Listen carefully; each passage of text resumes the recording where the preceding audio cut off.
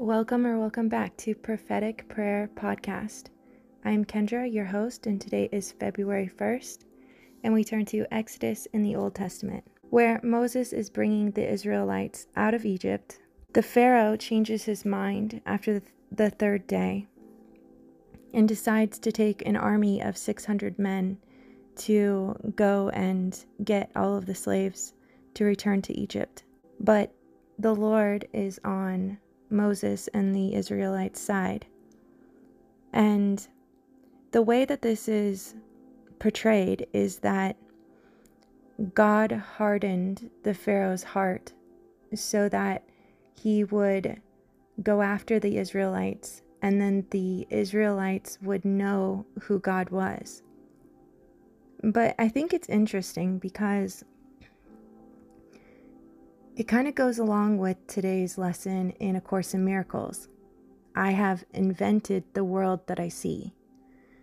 And so this is about the theme of how we create the cause and effect, and that we're not the victims to the world that we see because we have invented it.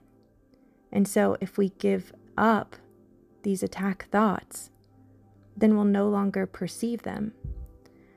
And so it got me thinking, what if that wasn't God? Because God isn't warring or punishing, or God doesn't take sides. So if you think about it, Moses was sitting there getting worried that there's no way that they were going to get out of Egypt this easy.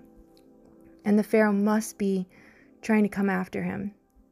And so when we have those kinds of thoughts, we cast people in roles, and we're sending out this frequency. And so that's why I say God will often send angels disguised as demons. And it's to teach us our greatest lessons. And so did the Pharaoh really need to come after Moses with 600 men and die ultimately? And yes, it was Moses connecting with God, allowing for the Red Sea to part so that Moses and the Israelites could walk right across the Red Sea. And then when they got to the other side, God brought the water down and all 600 of these men died. From my perspective, I can see a lot of different reasons why this was necessary, or how it is all for God's glory. But first off, I feel that Moses, his own attack thoughts, his own worries, created this in a way. And I also feel that it was necessary for Moses to see the power and authority that God was giving to him by working with him, by working through him, by being a servant of God. This allowed for the Israelites to start to look at Moses as an authority and with respect, because even though he came and he saved them from being slaves, they're still complaining. They're still saying, why have you taken us out of Egypt? The moment that they see that the Pharaoh is coming after them, you should have just left us there. And this just reminds me of how many times that we are sent to help somebody and they're in pain when you're a healer. And often, even when people come to you for healing, you go through like 3 walls of resistance when you're healing. Those initial walls, when you bump up against somebody's wounds, they are most likely going to lash out because of instincts. If Moses was to have given up and said, screw you guys, I'm going home. I came to help you and you're so ungrateful. But instead, he didn't judge them for that. And he didn't allow it to add to his story that he wasn't good enough to be the messenger for God. Instead, he just stayed focused with what he was receiving from God.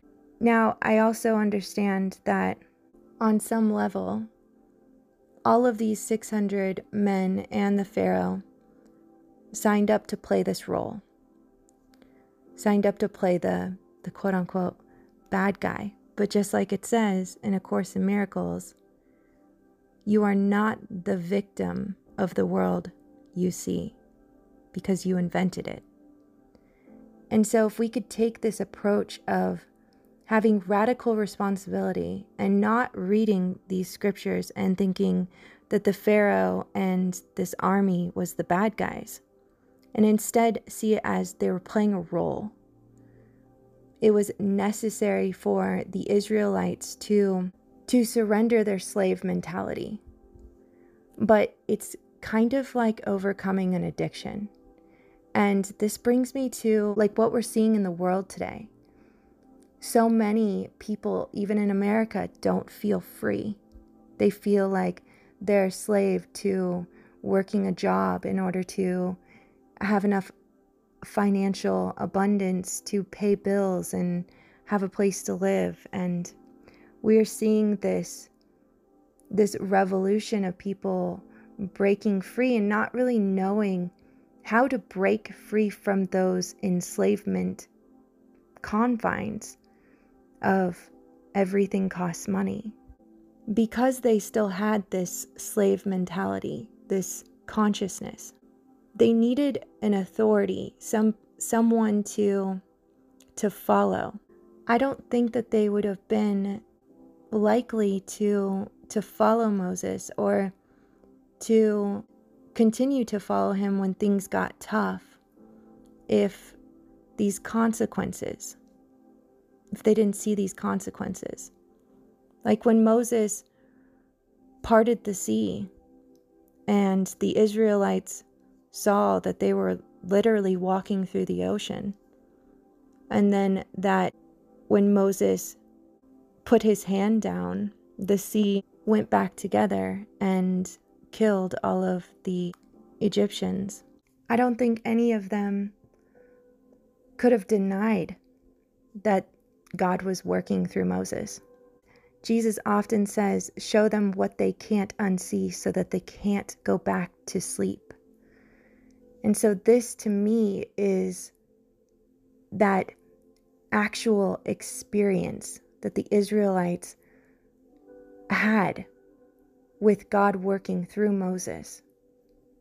This thing that they couldn't unsee. There's no way that they could deny that it wasn't God working on their behalf. And so because their vision was distorted, because they didn't really know what was of God and what wasn't, they needed a little extra dramatic effect, you could say, to get them to believe. And then we go over to Matthew in the New Testament. When Jesus returned to the temple and began teaching, and the leading priests and elders came up to him and demanded, "By what authority are you doing all of these things? Who gave you the right?" "I'll tell you by what authority I do these things. If you answer me one question," Jesus replied. "Did John's authority to baptize come from heaven or merely human?"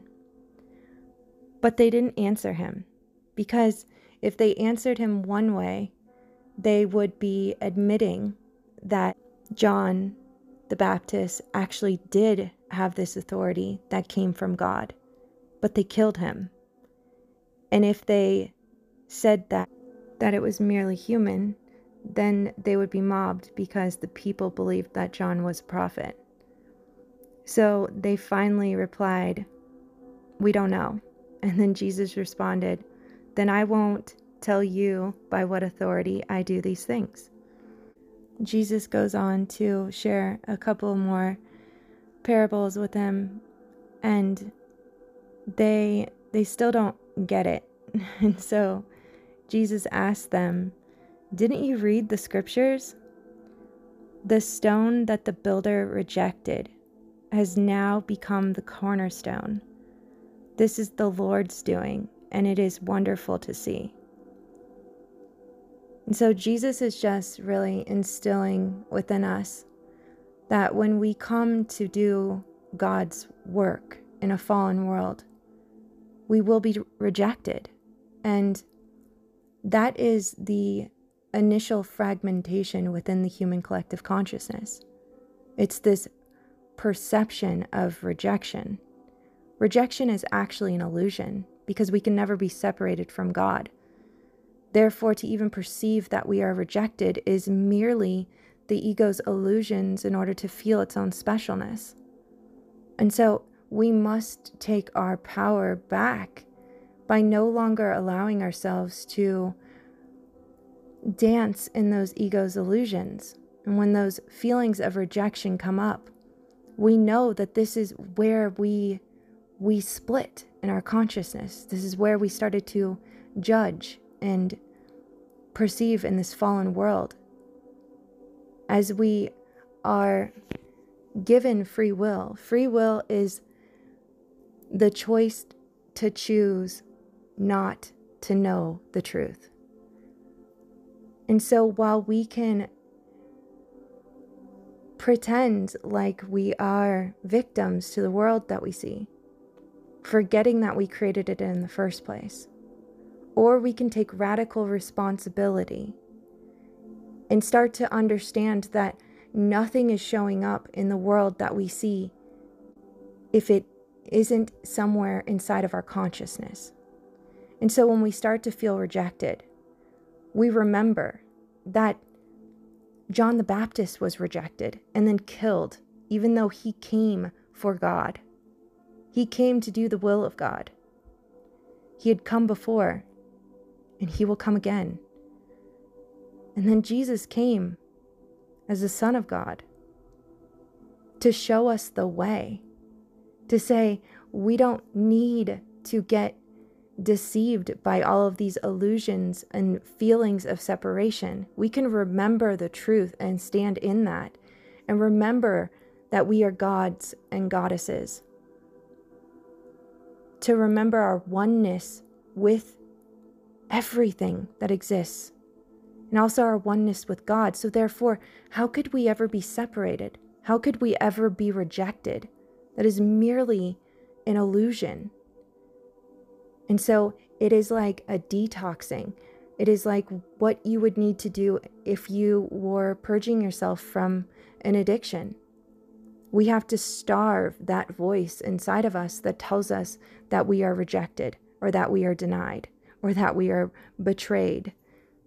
Jesus was rejected, betrayed, denied by his own apostles. But he kissed Judas because if it wasn't for Judas, he wouldn't be able to fulfill God's prophecy. He wouldn't have been able to show the people, I really am the Son of God. Watch me resurrect. Watch me show you that nothing that you fear is actually real. That if you just believe in the truth, in the way, in the light, in the fact that you are one with your Creator, if you just surrender all of these ego's illusions, if you just surrender this perception of separation, you surrender the judgments, the hatred, to remember that only love is real, then yes, you can allow yourself to be crucified by this world without believing its authority over us, and resurrecting and ascending. It's a good test for us. If we are asking that mountain to move and it's not moving, then there's something in us that doesn't believe that we have the authority to make that mountain move. And so it's about doing our work in allowing for us to continue in our communion with God on a daily basis, and to get out of our own way and to realize that we are worthy, that we are chosen. And when we stop rejecting God, we will see the powerful creator beings that God created us to be. And Jesus says, "Follow me one step at a time. That is all I require of you. In fact, that is the only way to move through this time-space world. You see huge mountains looming, and you start wondering how you're going to scale those heights. Meanwhile, because you're not looking where you're going, you stumble on the easy path where I am leading you now. As I help you get back on your feet, you tell me how worried you are about the cliffs up ahead. But you don't know what will happen today, much less tomorrow. Our path may take us on abrupt turns, leading you away from those mountains. There may be an easier way up the mountains than that is visible from this distance. If I do lead you up the cliffs, I will equip you thoroughly for that climb. I will even give you my angels charge over you to preserve you in all of your ways. Keep your mind on the present journey, enjoying my presence. Walk by faith, not by sight, trusting me to open up the way before you. This is Kendra, and you can find me at KendraDivinePurposeMentor.com.